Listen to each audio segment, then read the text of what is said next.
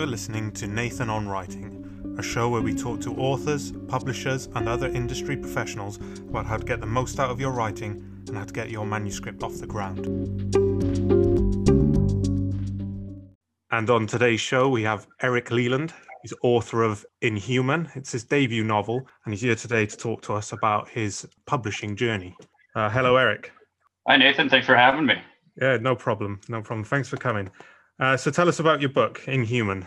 So Inhuman is a military-themed supernatural thriller / horror taking place during the backdrop of the Vietnam War. So my wife was born in a refugee camp shortly after the Vietnam War ended, and spent her first couple of years of her life there. And the horror of her first couple of years of life, you know, when she was telling me what happened, there's a character in the book named Jarin, and my wife's experience is just kind of funneled through her, you know.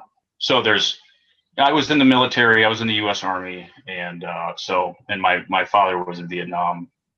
So a lot of our, you know, shared combat experiences, and my wife was in the Army. A lot of those experiences are just kind of like fed directly into the book. Yeah, so that's where the horror comes from. Okay, so based on life experience and kind of fictionalized. That's amazing. So, and this is your first book. How long have you been writing for? I started learning to write in 2012. I was reading a Game of Thrones book, and one of my favorite characters died, and I threw the book against the wall. I couldn't believe I was that upset. Wait, which from one? A book. Ned Stark? Which character? Yeah. Oh, Joffrey. Oh, Joffrey. No, I'm kidding. No. I'm kidding. I was going to say that. It was the Red Wedding. Oh. And I remember I was in Philadelphia. I remember exactly where I was. I was in a hotel room, and I threw the book against the wall, and I was like, I want to do that to people. You know? So I started learning how to write. You know, I do what a lot of people do. I looked on YouTube, I listened to podcasts, and it was just kind of this big jumble of information. I had the information, I just didn't know what to do with it. And that's kind of what led me into, saw an ad for Southern New Hampshire University. They were offering a master's. They also had an MFA program, but a master's in creative writing with a focus on fiction. I signed up. I didn't have time to do the MFA, but I did the MA. And then as I was going through there, a lot of the information that I picked up from free sources, it started clicking. And so the first book, I started learning how to write without having an education or anything. Like I was saying, I was a cataclysmic failure, but you know, it informed the second book. It seems to be doing okay. Yeah, good. So how, obviously the thing I've been learning on my journey is that writing the book is kind of not the whole thing, it's the first thing. And then you've got this whole wide world afterwards of publishing and marketing. So how time intensive would you say the publishing part of it, or every aspect of it take away the writing? Well, yeah, so I think you're right. Yeah, writing the book is definitely the easy part, isn't it? You know, I think the first time you self-publish, there's going to be a learning curve. Yeah. You know, so you have to learn how the different publishing sites, you know, you have to learn how to format your book. You have to learn what advertisements are available, what marketing strategies are available. All that combined with, you know, learning how KDP works, learning, I guess, researching who my target demographic is and where they congregate online.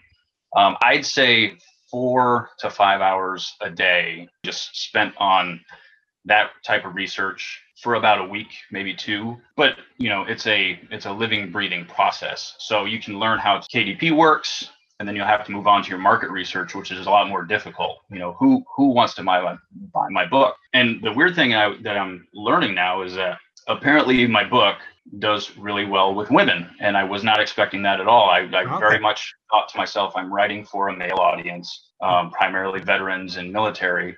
But my editor said she really liked it, and you know, not just because I was paying her to say that, you know. Yeah, so this kind of goes into another point with market research and publicity. You know, I was talking to, so segueing into, you know, the different aspects of self-publishing, you have to market yourself. So what I did, I very quickly learned that I have no idea what I'm doing when it comes to marketing, but I do have experience in building teams for other projects. So I knew that I'm going to have to find experts, which is why I went with professional editor. She works in a publishing house or an imprint, but she does freelance on the side.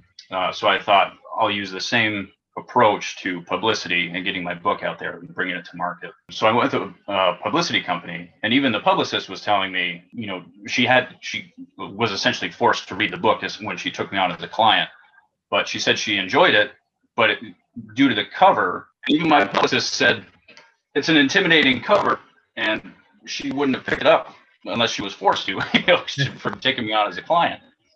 And so that was the specific question I had for my publicist, getting back to the point, is that I told her, my book seems to be doing pretty well with a female audience. How do I reconcile that? And so that's where the her expertise comes in. She knows how to reach out to the people who are going to be talking about the book, tweak the pitch so that people will actually pick it up and not be, quote unquote, intimidated by the cover. Yeah, so a bit of building the team really helped, having industry experts kind of support you. What made you decide to self-publish?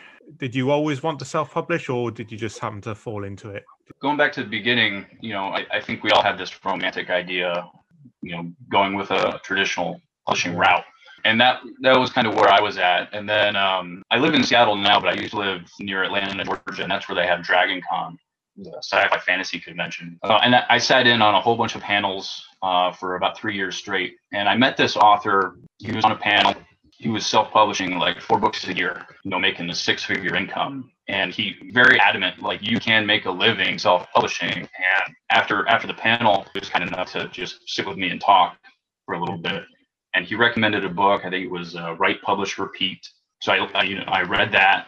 And then that's when the self-publishing thing started seeming like a more viable option. And then when I wrote my manuscript, and Dragon is actually where I met my editor as well. I gave final manuscript back and I went through it. My final word count was sitting at 155,000 words. Wow. And yeah, but for the people who might not know or who are just starting their writing career, for a debut novelist, if you go over 80,000, like that's poison for a publishing house. You know what I mean?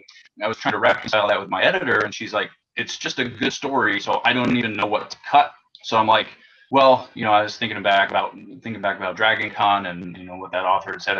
I guess I could just not cut anything and let people read it if they want. If they want to take the time to invest in such a long book, I'll just put it up on Amazon. So that's why I decided to self-publish for this book, because I was really happy with the story, and my beta readers are really happy with the story. So I just figured I'd let it ride on Amazon. Oh, excellent. Are you planning to stay self-published, so with your next book, or are you going to try and approach a traditional one in the future? I don't know. I guess I like writing longer books. If Inhuman does well and I'm approached by somebody who wants it, or if they want the next book in the series, I've already plotted out the next 2 books in the series. If the first book does well and somebody wants books 2 and 3, then yeah, no problem. I'll go the traditional publishing route. But if not, it's not really a big deal to me. No big deal. I kind of like being in charge of everything and not having deadlines. Yes. Deadlines. I think deadlines are good, and I think consequences are good. And I never liked having total freedom when it comes to writing anyway.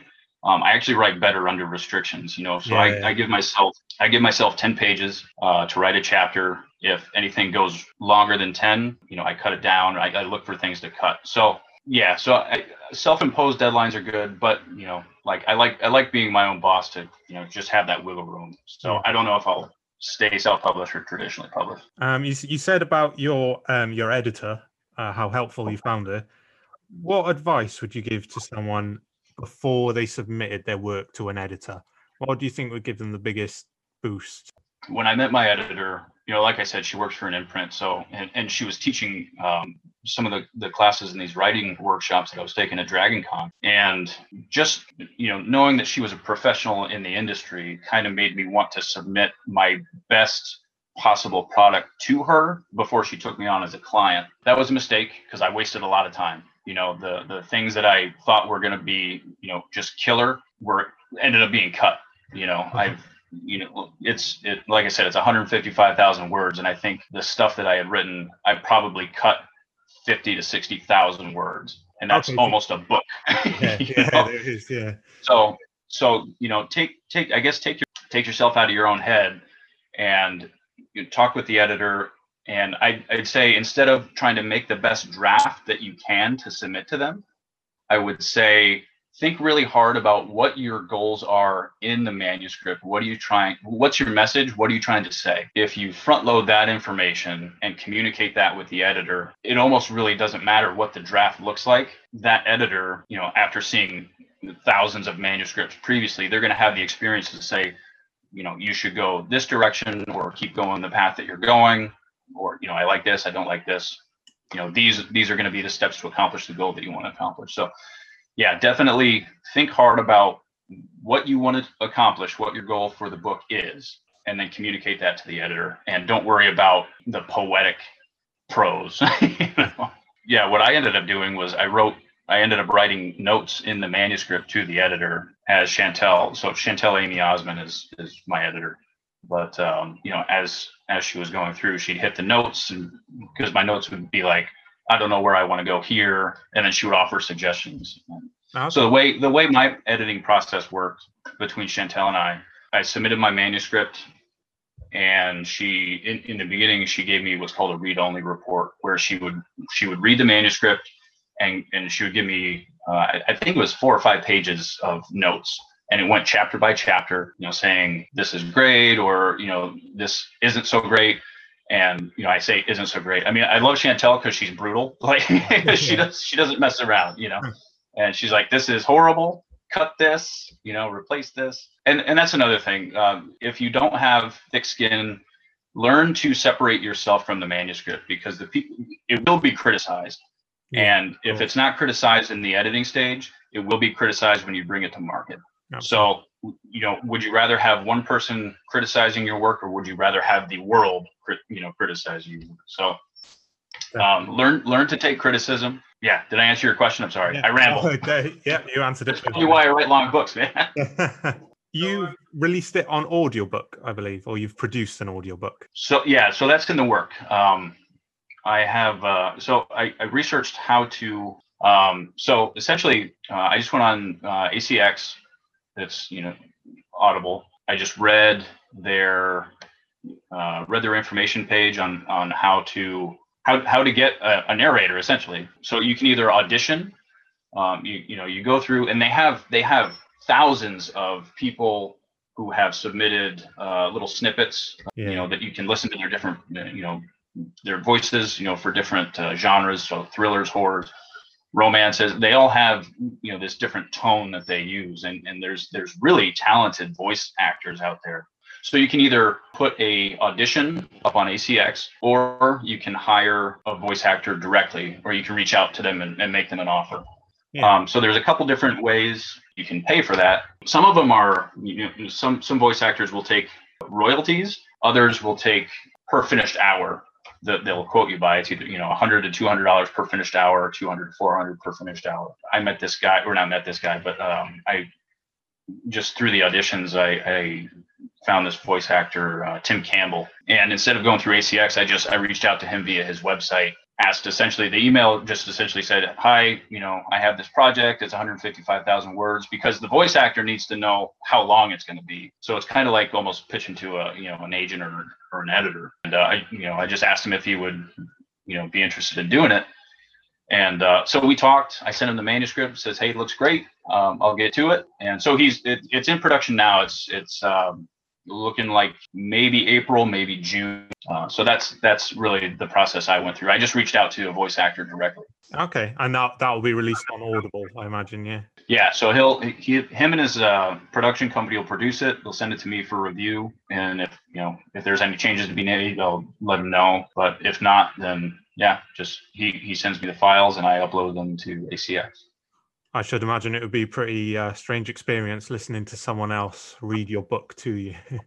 Yeah. Well, yeah, but he, when I was listening to his different snippets, he's got this really cool thriller voice. It's hard to explain because I can't do it. I would definitely say go go to Tim Campbell's website and listen to the little snippets he's got available.